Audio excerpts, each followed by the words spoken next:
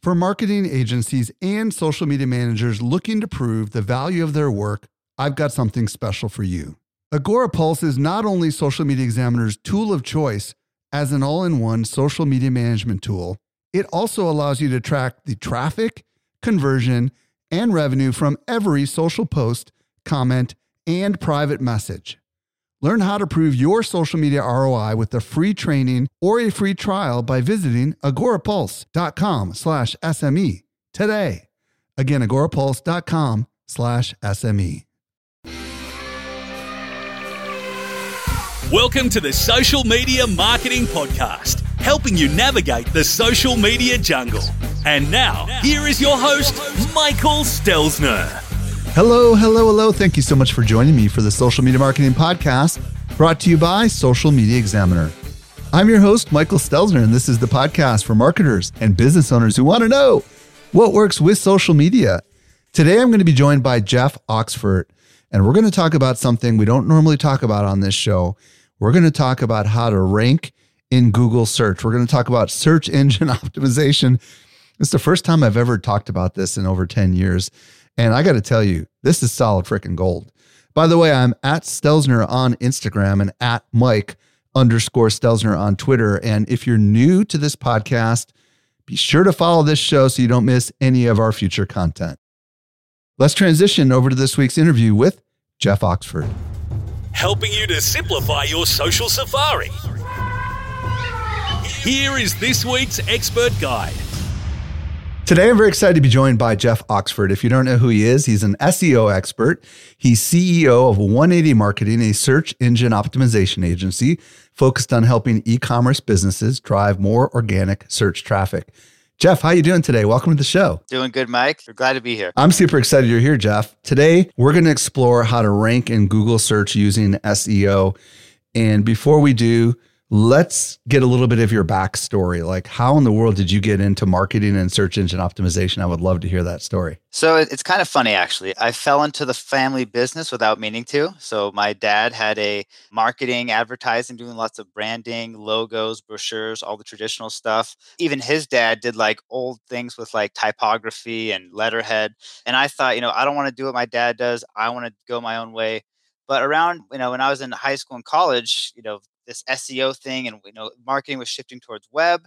And, he had the capabilities to make websites, but he didn't have the passion or really care to learn about this SEO stuff that everyone's starting to talk about. So he said, "Hey, Jeff, I know you're playing video games at your computer anyway.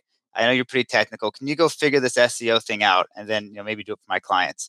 So that's how it initially started. It was just like me going online, reading resources, trying things out. How long ago was that? Just out of curiosity. Gosh, this would have been back in like 2009. Okay, cool. Keep going. So just trying to help them out, and something about it just clicked in my brain. It was like almost like a video game where I know if I do X, Y, Z, I can see my score at the end of it. And in SEO, your scores, your rankings. Like, how do you compare versus the people you're playing against? So it just really resonated with me, and I've been hooked ever since. So bring us up to the present now. Like, talk about what you do, who you're serving. Just give us a little bit of that story, because it's fascinating to hear that you started as working for dad and as a gamer and starting to figure out that. But somewhere along the line, you decided to start a business, right? So tell us about that and kind of bring us up to the present with the story. So I started learning about SEO, helped my dad out, like I mentioned, and then I realized there's people making a lot of money online with passive income. There's, the big thing is Google AdWords and AdSense, and how you can create a blog, you put some ads on it, and there's people making some good money. So here I am in college looking for ways to get some passive income. So my roommate and I, we started a blog. It was a fantasy baseball blog. I didn't know anything about fantasy baseball. I just knew about the technical stuff and how to make a website, how to do SEO. I let all the content writing to him. And, within a few months, we're able to make a pretty successful blog that I think was getting over 10,000 visitors from like when we started 3 months later, it was hitting like 10,000 a month just from SEO. But AdSense doesn't pay the most. So across all those 10,000 visitors, we only got like $100 that we had to split 50-50. So I'm like, okay, this model isn't as lucrative as I was hoping. And so I found like, oh, there's people that are drop shipping products, and you're going to get way more bang for your buck and way more revenue per visitor if I go into drop shipping. So I taught myself how to set up an e-commerce site. I used OpenCart, which is a free e-commerce platform back in the day. And here I am, a college student looking for some extra money, and I'm trying to think like, okay, what kind of product should I sell? What's something that you can't easily get local? Like you can't just go to the store and buy it. And there's a popular drinking game called beer pong. So I decided I was going to sell beer pong tables. So that was my first step into the e-commerce world. I had a website called Beer Pong Stadium. I don't think it's up anymore. I sold it eventually. Yeah, we drop shipped beer pong tables, and we were ranking top 3 for pretty much every beer pong keyword you could think of. So, okay, but somewhere along the line, you're like, okay, I think I can make a business out of this. So tell us about that story. So here I am doing consulting. So there's a key event that happened that made me say like, okay, enough with this passive income, side projects. Let me just go all in on the SEO side. And what that moment is my next e-commerce. So I sold the beer pong site, got some extra money from it, and I went into 3D printers. So I was drop shipping 3D printers. Each of these would cost about $3,000. And, higher margins. I thought it'd be, it's still like lots of people were searching for it, not much competition. So I thought I was in the golden industry. First month, I made about $30,000 in revenue, but don't get too excited because I found out that almost all those purchases were done fraudulently with stolen credit cards. Oh no. So the next month, after I had paid all the manufacturers, after all the product had been shipped, all those sales were just taken out of my account. And here I am at like age 24. And it completely bankrupted me. It took me into the negative. So I realized in that moment, it's like, you know what? Like, I really enjoy this SEO thing. I love doing SEO for e-commerce sites and SEO in general, but I don't know if I really want to like learn everything there is to have a fully established e-commerce business and learn about fraud protection, operations, customer service. So it was that moment, that really heavy hit to my bank account where I'm like, I'm just going to do SEO. And that's when I started 180 Marketing. So this was back in 2013. Okay. And bring us up to the present. What is 180 Marketing doing today? Now, like almost 10 years later. Yeah. So we're coming up on our 10-year mark. So it's pretty exciting. But what we do is we do e-commerce. We do e-commerce SEO as our specialty. But here's the thing: if you can do SEO for an e-commerce site, you can do it for pretty much any site. E-commerce sites just happen to have a few more nuances and challenges and technical issues, mostly because they're usually going to be larger. Like you can deal with an e-commerce site that has thousands of products, lots of category pages. There's more moving parts, which can open up for more technical issues. But a lot of e-commerce sites also have blogs. So, the types of SEO we do also works very easily on a simple content site. So I found you because Steve Chu from My Wife Quit Her Job and you had worked together, and I'd heard you on his podcast. You ended up doing some work for us at Social Media Examiner and ultimately did some training for us inside our society. And we were super impressed with you. And I thought to myself, well, let's get Jeff on this podcast, because the fact of the matter is that lots of people that are listening to this show don't just do social marketing. But there are some people that are like, SEO, search engine optimization, why? So let's address the skeptics. Like, why, as we're recording this in late 2022 and publishing this almost in 2023, is search engine optimization still very important today? Like right now, as of today, SEO is still one of the largest traffic sources on the web. I mean, you have social, referral traffic, email, like there's so many ways to get traffic to your website, affiliate, whatever it might be.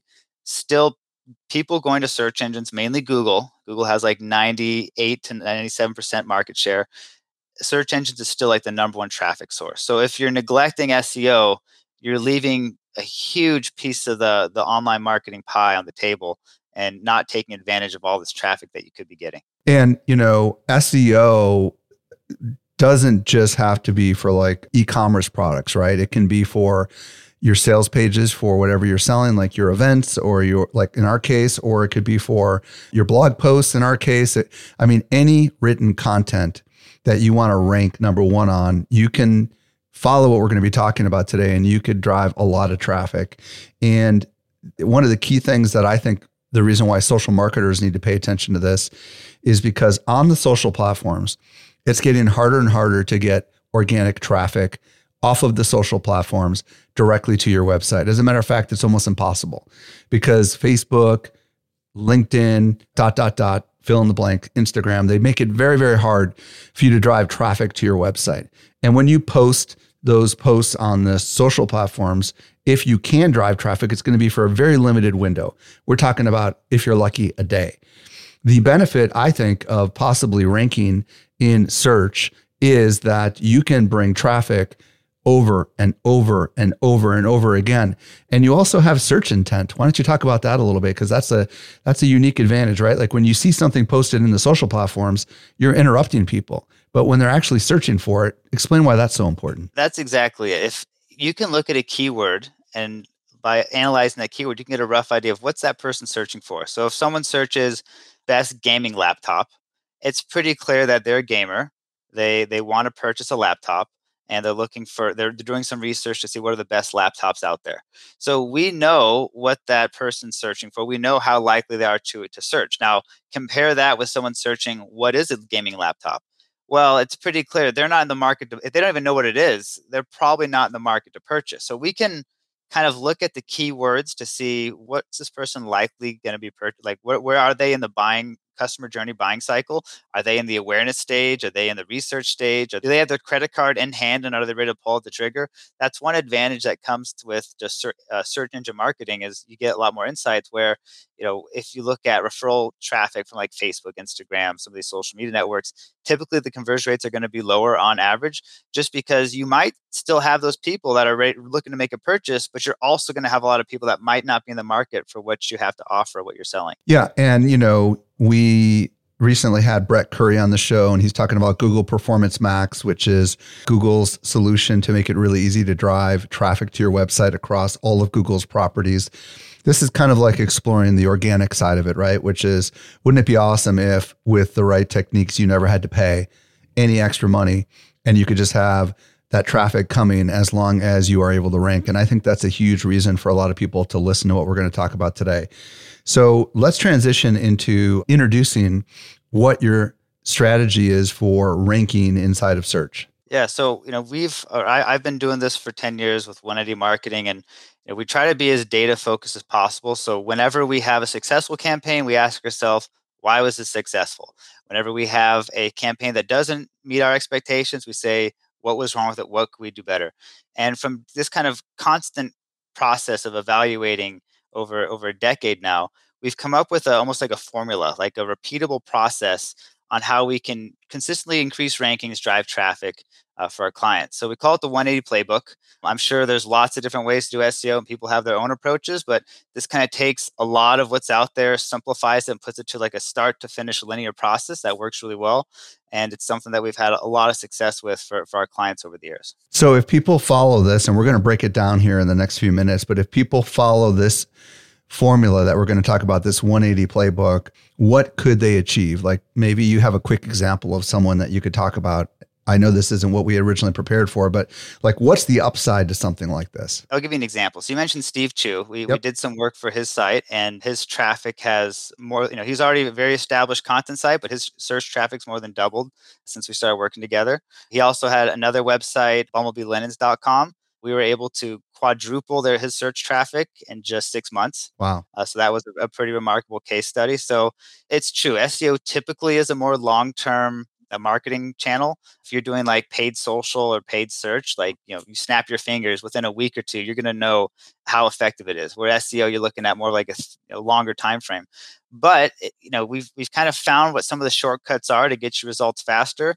It doesn't have to take a year or two. Sometimes you can get some really good results in just 3 to 6 months. Awesome. Okay, let's start talking about the very first stage or the first element of your 180 playbook. Where do we need to start? What do we need to know? So before you start kind of really diving into SEO, you got to make sure you have a good foundation in place. And that's where technical SEO comes in. So the very first part of what we do for website is we evaluate the site's technical SEO. Now, technical SEO can be as kind of surface level or go as deep into like server settings, code, and all this stuff.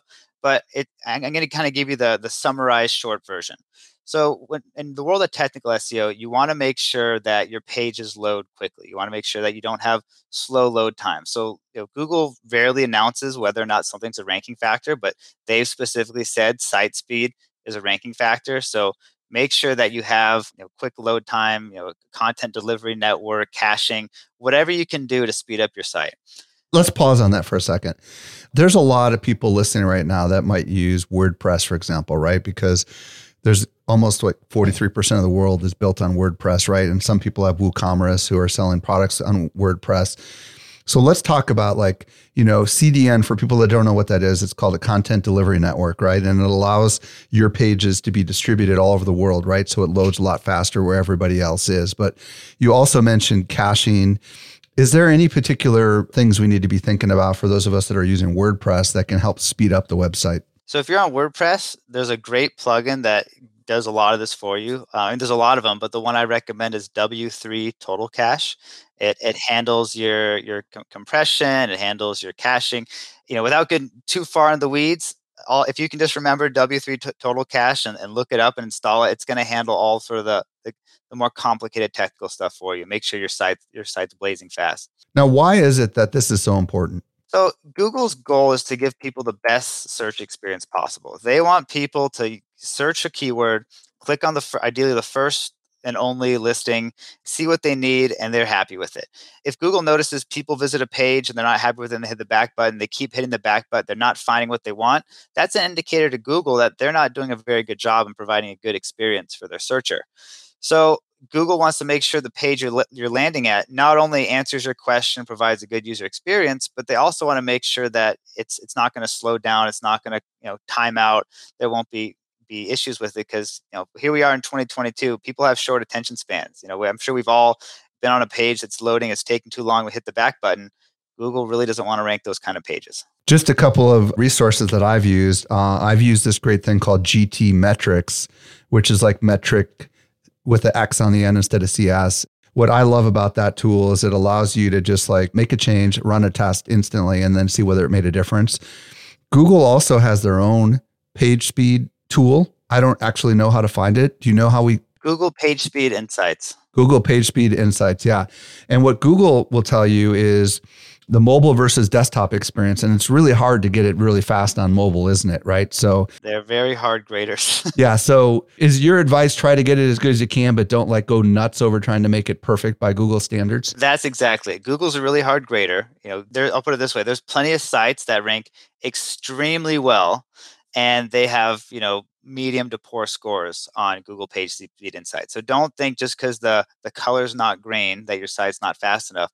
Google Page Speed Insights will give you some great tips and actual recommendations on what to do.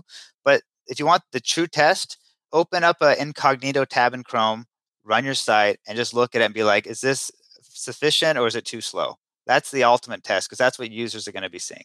Okay, so we've talked about page speed. What else do we need to be thinking about when it comes to technical SEO?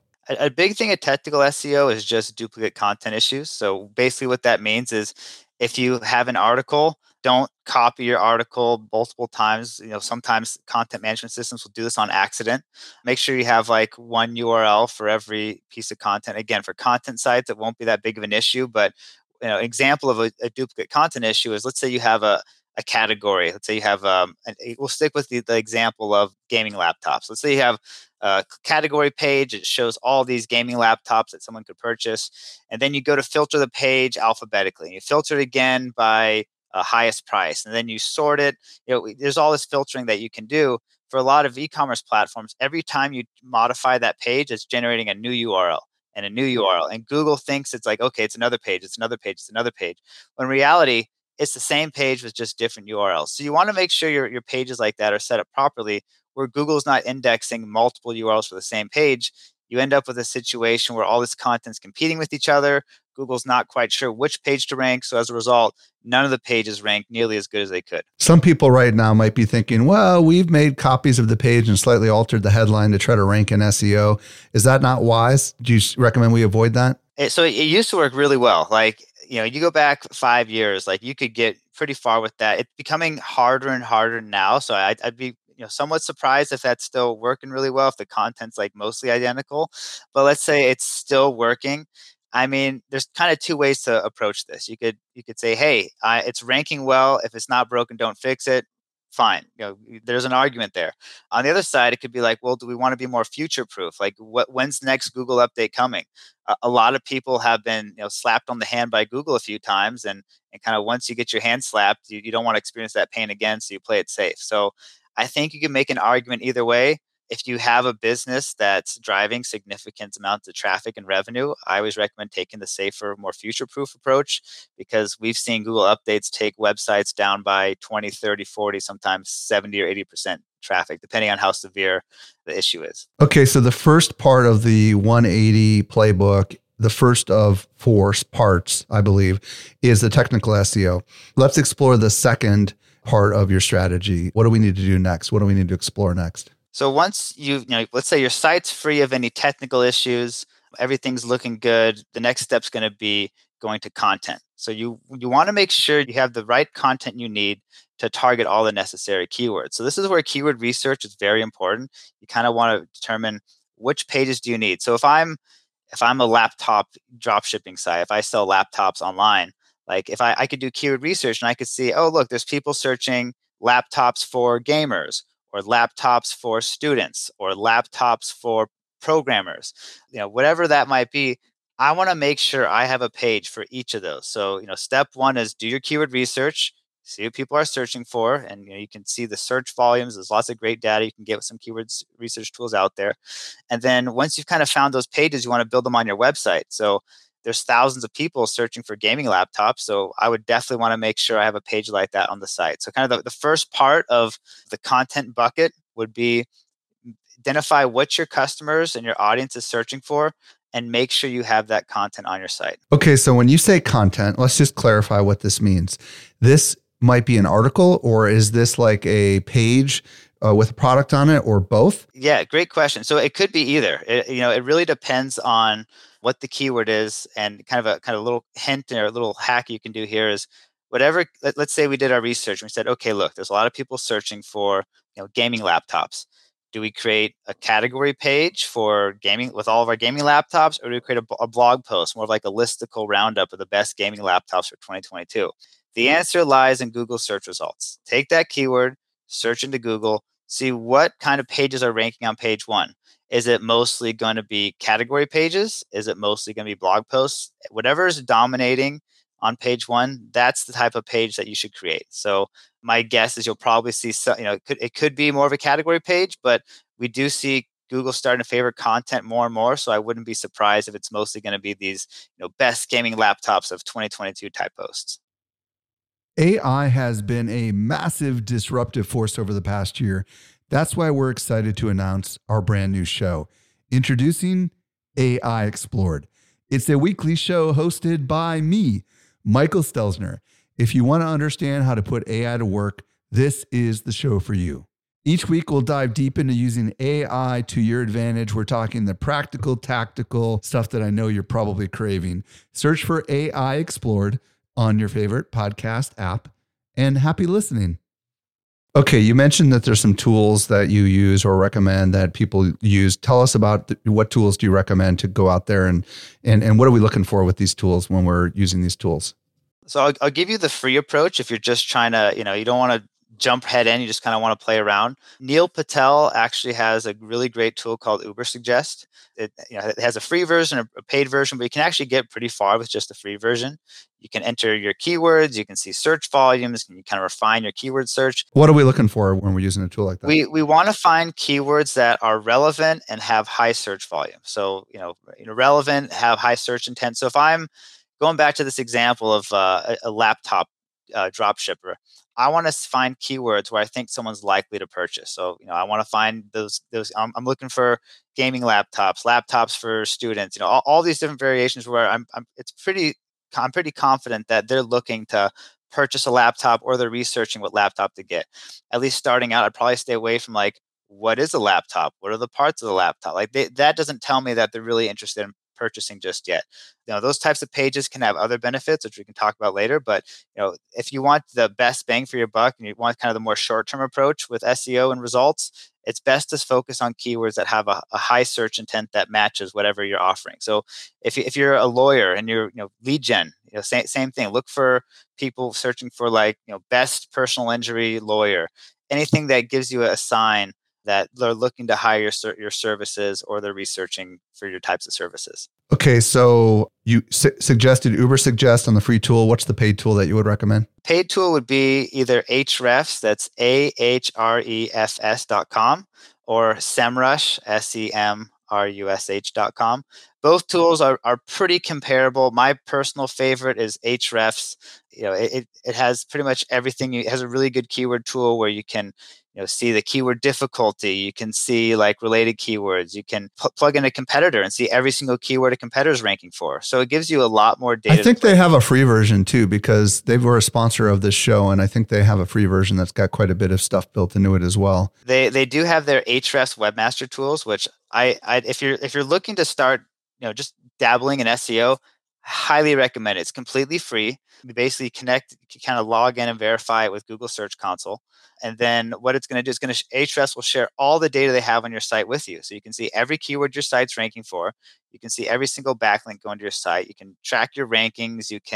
It'll give you some even free audits. So if you're looking for the 80-20 on how do you get the most SEO value with the least expenses or time, I'd say Ahrefs Webmaster Tools would be the first thing to do. Now, there are plenty of people that want to try to rank for very popular content, and the struggle is that they're never going to rank because they've got really sophisticated people they're competing against, right? Like we deal with this at Social Media Examiner. We're up against these software companies that are just constantly, updating their articles and making the content absolutely amazing. So do you recommend, if you're just getting started, not to go for the ones that have the most? You probably ought to look at the search results. And if the content is amazing and you can't outdo that content, you might want to pick something that's less searched. Is that fair? So you're totally right. Most of the time, the highly searched keywords are more competitive because more people are going after them, and you have what's called a long tail keyword, or it might be more specific. So, for example, the keyword laptops, it's probably getting searched tens of thousands of times a month. Super competitive. Good luck ranking for it. You can go a little more long tail or less competitive, laptops for gamers, or then you can go even more PC laptops for gamers, or Intel PC laptop. The more specific you get, typically the less competitive it's going to be. So that's generally true. However, there's always going to be exceptions. There might be some keywords that competitors just overlook for whatever reason that have high search volume and aren't too competitive. So you really need a tool like SEMrush or Ahrefs. Again, Ahrefs is my favorite, and I'd recommend that one. They have a metric to address what you mentioned, Mike, which is just going to be how competitive is this keyword, what's the keyword difficulty, and how likely are you to rank for it. What about the content itself ought we keep in mind? Because it's not just any content that will work, right? Yeah, so it's the number one answer is you want to solve the searcher's user intent. Why did they search that keyword? What are they looking for? And how do you give them what they're looking for better than anyone else? If you can do what I just said, you will rank very well and you will outrank most of your competitors. That's the most fundamental thing. Sure, it's important to avoid duplicate content issues and have good technical SEO and site speed and some other things we're going to talk about. But what SEO really comes down to, if you're to simplify it, it's giving people what they're looking for better than anyone else. And if you can do that, Google's going to reward you and you're going to rank really well. So if it's a category, we'll start with content. That's probably going to be most simple. So if it's a blog post, whatever someone's looking for, you want to solve their search intent at the very beginning. Let's say someone's searching for a recipe. Maybe we've all searched for recipes where you have to scroll so far down past all the story about how they made this with their grandmother and all the things. And then finally you find the recipe. So that doesn't always work the best. What works the best is whatever they're looking for, give it to them at the right front and center, and then expand on it below, whatever it might be, whether it's a recipe, whether it's a how-to article. Okay, this is fascinating because I'm starting to notice with some of the bigger publications that are running news articles, they use bullet lists at the top and say exactly what it is, and then they have all the content below. You would think that would hurt because people will leave the page very quickly, right? But why does that help with SEO? So this is very fascinating because we've always heard that if someone clicks on your site and hits the back button, or if you have a high bounce rate, Like, how are you supposed to rank well if you have a high bounce rate? People are leaving your site and gates and floods, and that must be a good signal to Google that you don't deserve to rank there. Well, here's the thing. Google's not concerned about people bouncing off your page. They're concerned about people bouncing off your page and then clicking on another listing. So if, for example, if I was searching how tall is Michael Jordan, and I click on a page and it says Michael Jordan is, 6 foot, whatever, I don't have a need to click on any other pages. I'm probably going to bounce. I won't go to any other page. I got my question has been answered. So that was a successful search for me. However, if Google sees I click on a page, I hit the back button, I click somewhere else and I stay there, that is an extremely strong ranking signal that the first site should be ranking lower and the second site should be ranking higher. Okay, that's really, really fascinating. So what I'm hearing you say is if you can give away the answer early and still have more rich content for people that want to go deeper, Google's going to track to see whether or not they go back to the search page and click on the next one. But if they don't and they go on to some other thing, they're going to take that as a fulfillment of the mission of the search query, and they're going to credit that to you. And what I'm hearing you say is you'll make it up in volume, right? You'll get a lot more people because Google will rank you higher on the page. And as a result, you will get tons of traffic. Some of it will go deeper and ultimately convert into what you want. Fascinating. There's so much more that I could ask here, but I know we got to go on to the next one. So let's talk about the third part of the process here. Yeah. So let's say, so kind of just a quick recap. Note you fix the technical issues. You figured out what your customers or audience is searching for. You created those pages. You made sure those pages solve for the intent, that you have enough content on the page to fully answer whatever you're looking for. You have a really comprehensive page with, images, multimedia. It's formatted. You have, it's broken up with headings and subheadings and just looks really good. Okay, now you're ready to move to the third stage, which is page optimization. So we've identified the keyword gaming laptops. Let's say that's what we want to rank for. So we'll start with what's called the metadata. There's something called the title tag. So if you use Chrome, whatever you see in the browser tab, that's pulling from what's called the title tag. It lives in the source code of the page. It's also, if you search a keyword into Google, you have those 10 links on page one, and each one has a little header.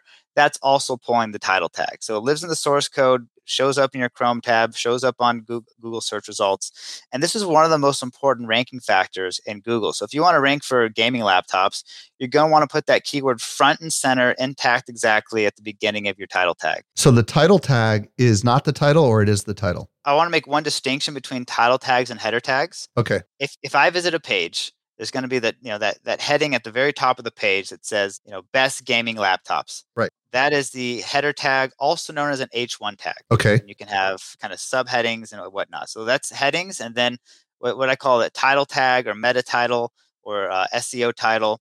That's what lives in the source code and doesn't have to be displayed on the page. It can, but it's going to be the browser tab. It's going to be what shows up in search results. So there's two different things: the SEO meta title tag and the H1 heading tag that's shown on the page. Okay, so what I hear you saying is the actual title tag, which is hidden in the source code, right? That needs to be starting with whatever the search phrase is that you're trying to rank for. Whatever you're trying to rank for. And can you put more than one thing in the title tag? You can do two. I recommend probably don't want to go past two because it's just going to look too keyword focused. Maybe we all remember the days where it's gaming laptops and then the pipes and then best gaming laptops and the pipes and the buy game. That doesn't really work any well. And kind of going back to what we were talking before with how users engage with your website, click-through rate in the search results is an extremely important ranking factor. If you have a really captivating title tag and meta description, which we'll talk about in a little bit, we have a really captivating title tag, you see best gaming laptops for 2022 for every budget, and it really resonates with the searcher. If Google sees more people are clicking on that page versus the competitors, that alone can help you rank. In fact, there's been some case studies where Rand Fishkin, who's a very prominent SEO, would speak in front of 1,000 people and say, okay, everyone take out your phone. We're going to search this keyword and click on this listing. And people would do it. And by the end of the seminar, the listing they all clicked on would move up towards the top of the search results. Okay, so just to be crystal clear, the title tag shows up in search, not your H1 tag, right? Correct. That's an important distinction, right? So you can have a very different H1 tag, which is the, for lack of better words, blog post title, than you do the title tag. And a lot of people probably make them the same, and that's not necessarily wise. Is that what I'm hearing you say? Mostly, so like you should keep them the same. Like the Okay. easiest route is to make it the same. At least for content, like for if you have a blog post, best practice, just keep it the same. For if you're an e-commerce site, maybe you have a category page. Maybe your category page heading is something like best gaming laptops as low as $4.99. You might not want to have that on your actual paid category page itself. You Okay. might just have like gaming laptop. A couple clarifying questions, just as the copywriter in me that wants to ask this question. Sometimes you can put the word first and then a colon and then a catchy headline. Like, for example, search engine optimization, colon, how to rank on Google, right? Or you could say how to rank on Google, colon, search engine optimization. If you're trying to rank for search engine optimization, my gut tells me that you put that first. Is that correct? See, your approach is perfect. I use colons too. I love the approach. So like if I'm trying to rank for like how to make a TikTok or like how to create a TikTok video, at the very beginning of my blog post, I'm going to put how to create a TikTok video, colon, ultimate guide, definitive guide, step-by-step tutorial, whatever it might be. So a good title tag has the keyword front and center intact, and then add whatever you want afterwards to make it captivating and compelling. Yeah. And if you really, really, really don't like the way it displays on the screen, then that's where you could change your H1 headline to actually be a little more compelling, right? That's exactly it. Okay, perfect. So outside of title tags, and what else do we need to be thinking about with the page optimization stuff? We talked about title tags. We talked about header tags. Then there's what's called a meta description. So if you search a keyword in Google, you have the name of the page, and then there's those 2 lines of black text underneath it that describes the page. Now, most people in the SEO world kind of gloss over it. They don't really spend too much time on it. And part of that is because it's not a direct ranking factor. You could put your keyword in your meta description a bunch of times or not at all, won't make any difference. But where it can have a really big impact is on click-through rate. So if anyone who's listening, if you've run paid ads before, or even with paid social ads, for example, you've probably seen firsthand how really well-written copy can have a huge impact on your click-through rates and your traffic. Same thing applies to SEO. Meta descriptions are basically the ad copy for SEO. So even though it's not a direct ranking factor, if you have really compelling copy, you can get more people clicking on your listing versus your competitors and drive more traffic. Yeah. And, this is copywriting 101, but maybe what they will achieve by clicking, right? Like discover how blank, right? Or, something along those lines, fulfilling the promise of the headline, I would imagine is important in the meta description, right? Yeah, you can tease the problem, agitate the problem a little bit, preview the solution, just do whatever you need to do to get them to be like, okay, I need to click this to figure out how do I solve this problem. Earlier, you said we mentioned header tags, but I don't know if we did mention header tags. Is header tags the same as the H1 tag, or is it something totally different? Exact same thing. Okay.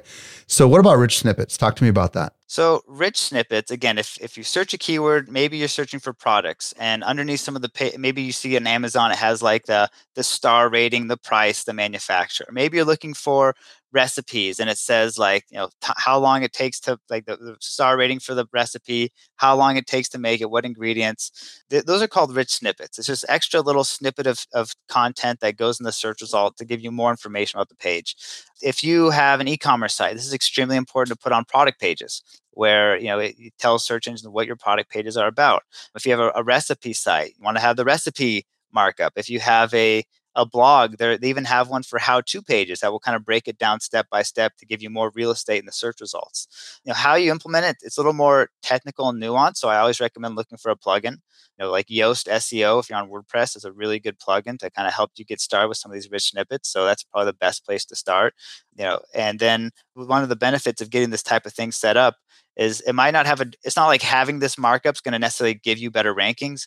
But if you're ranking number 3, but you're the only listing that has these star ratings or whatever and stands out, it's very eye-catching. You're going to get a lot more clicks. And not only will that drive more traffic, but as Google sees you're getting more clicks than the sites around you, they're going to slowly move you up in the search results, and that can have an impact on rankings. Okay, so just to clarify, is rich snippets the thing where they show a section of your content at the very top above everybody else, or is that something totally different? Do you understand what I'm asking? That's called the featured snippet. Okay, so can a rich snippet become a featured snippet? And if it can't, describe what a rich snippet displays. Does it display more information in the search results, or what? So what we were just talking about was rich snippets. That's, you have a site ranking and there's that little line underneath it. Maybe it's the star rating of a product. Maybe it's the ingredients and instructions for a recipe. Maybe it's a date and time for an event, whatever it might be.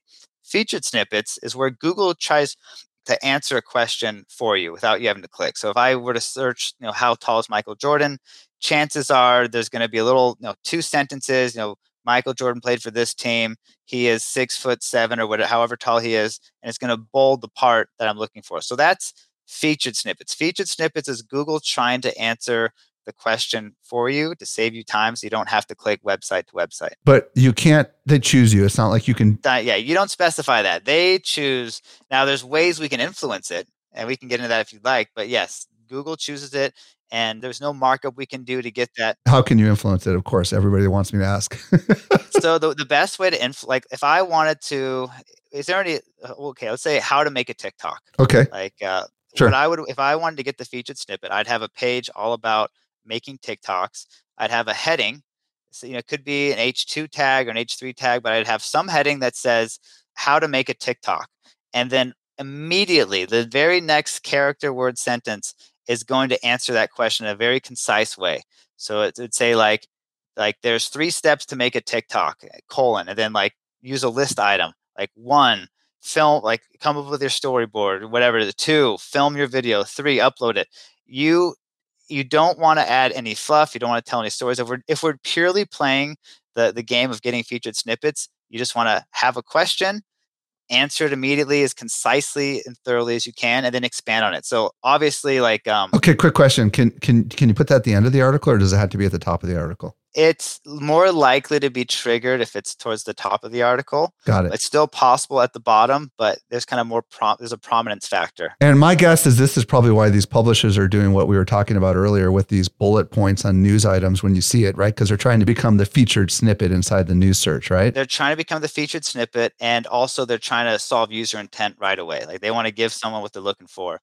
So yeah, and but creating that question answer connection is really helpful. So again, have your question in the form of a subheading, and then right away answer it very concisely, and have a concise answer.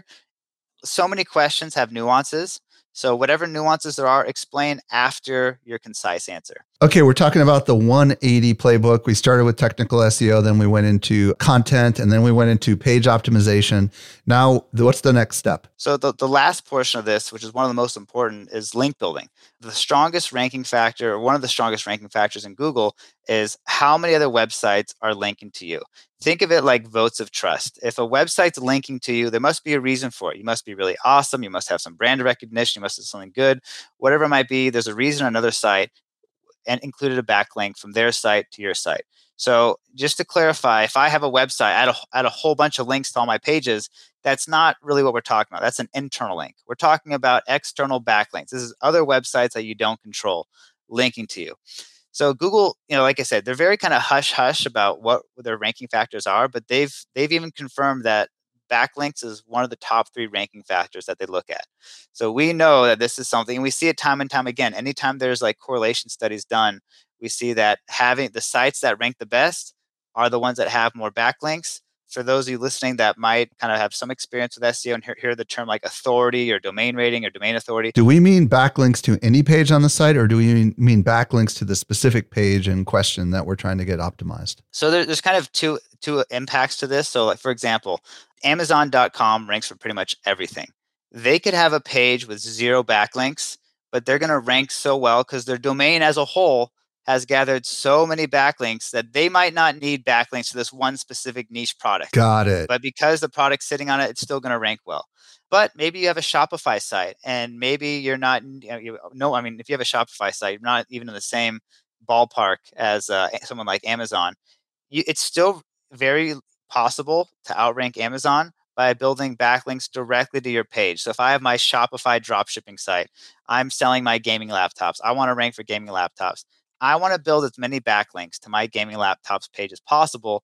And if I do that, I can still outrank Amazon, even though they're just behemoth with a very authoritative domain. Okay, when we were preparing for this, a couple of ideas that came up with is blogger outreach, guest posting on other blogs that have a high authority, product review outreach, scholarships, giveaways, and content marketing. We only have time for one, so I want you to pick one of these and let's just talk about this for a minute that you think is valuable that maybe anybody could consider doing. I'll give it's kind of one quick one that someone can do now that we can dive into one in more detail. So quick and dirty one, it's called Haro, Help a Reporter. You can go to helpareporter.com. Help a reporter out. Yeah. It's free. You sign up and basically you just pick which niche you're in, and you're going to get journalist pitches straight to your inbox that you can respond to. So this is a great way of get some press mentions, get some really strong backlinks that can help. So that's your kind of quick and dirty tip that you can implement right now and start getting some backlinks from strong publications. Okay, so just to be super clear, Haro was founded by Peter Shankman. It used to be Help a Reporter Out. Maybe it's now just helpareporter.com. And you can go there and there's always, you can get I think they have a twice a day newsletter, right? Or now it's a website. And you can be sourced. And in exchange for being sourced, you can ask them to link back to your website, right?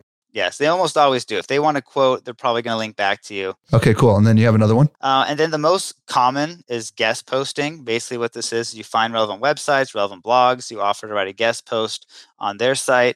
Now, guest posting has been abused, and anything that's been abused is kind of under more scrutiny. So if you're just, if you're guest posting on sites that are irrelevant, that's probably not going to help because the site's not going to be relevant. If you're guest posting on a low quality blog that doesn't really have any editorial control, that's really not going to help either. What you want to do is find like real publications, real blogs in your industry that people are actually reading, that write good content, that have good editorial control, and build relationships with those bloggers. Tell them why you should be able to write for them, your experience. Maybe if you've written blog posts on your own site, link to them as an example, propose some topics that you think would be good for their blog.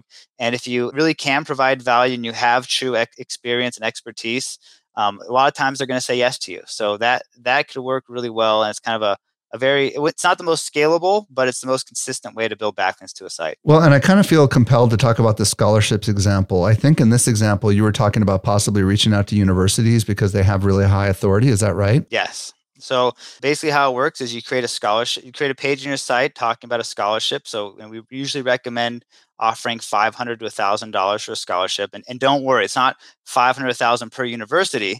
It's just one time $500,000. You can promote that one scholarship to hundreds of universities and financial aid websites. So like you said, these universities are very trusted, very high authority. They might not be relevant, but because they have so much authority, that can still send some good SEO signals back to your site.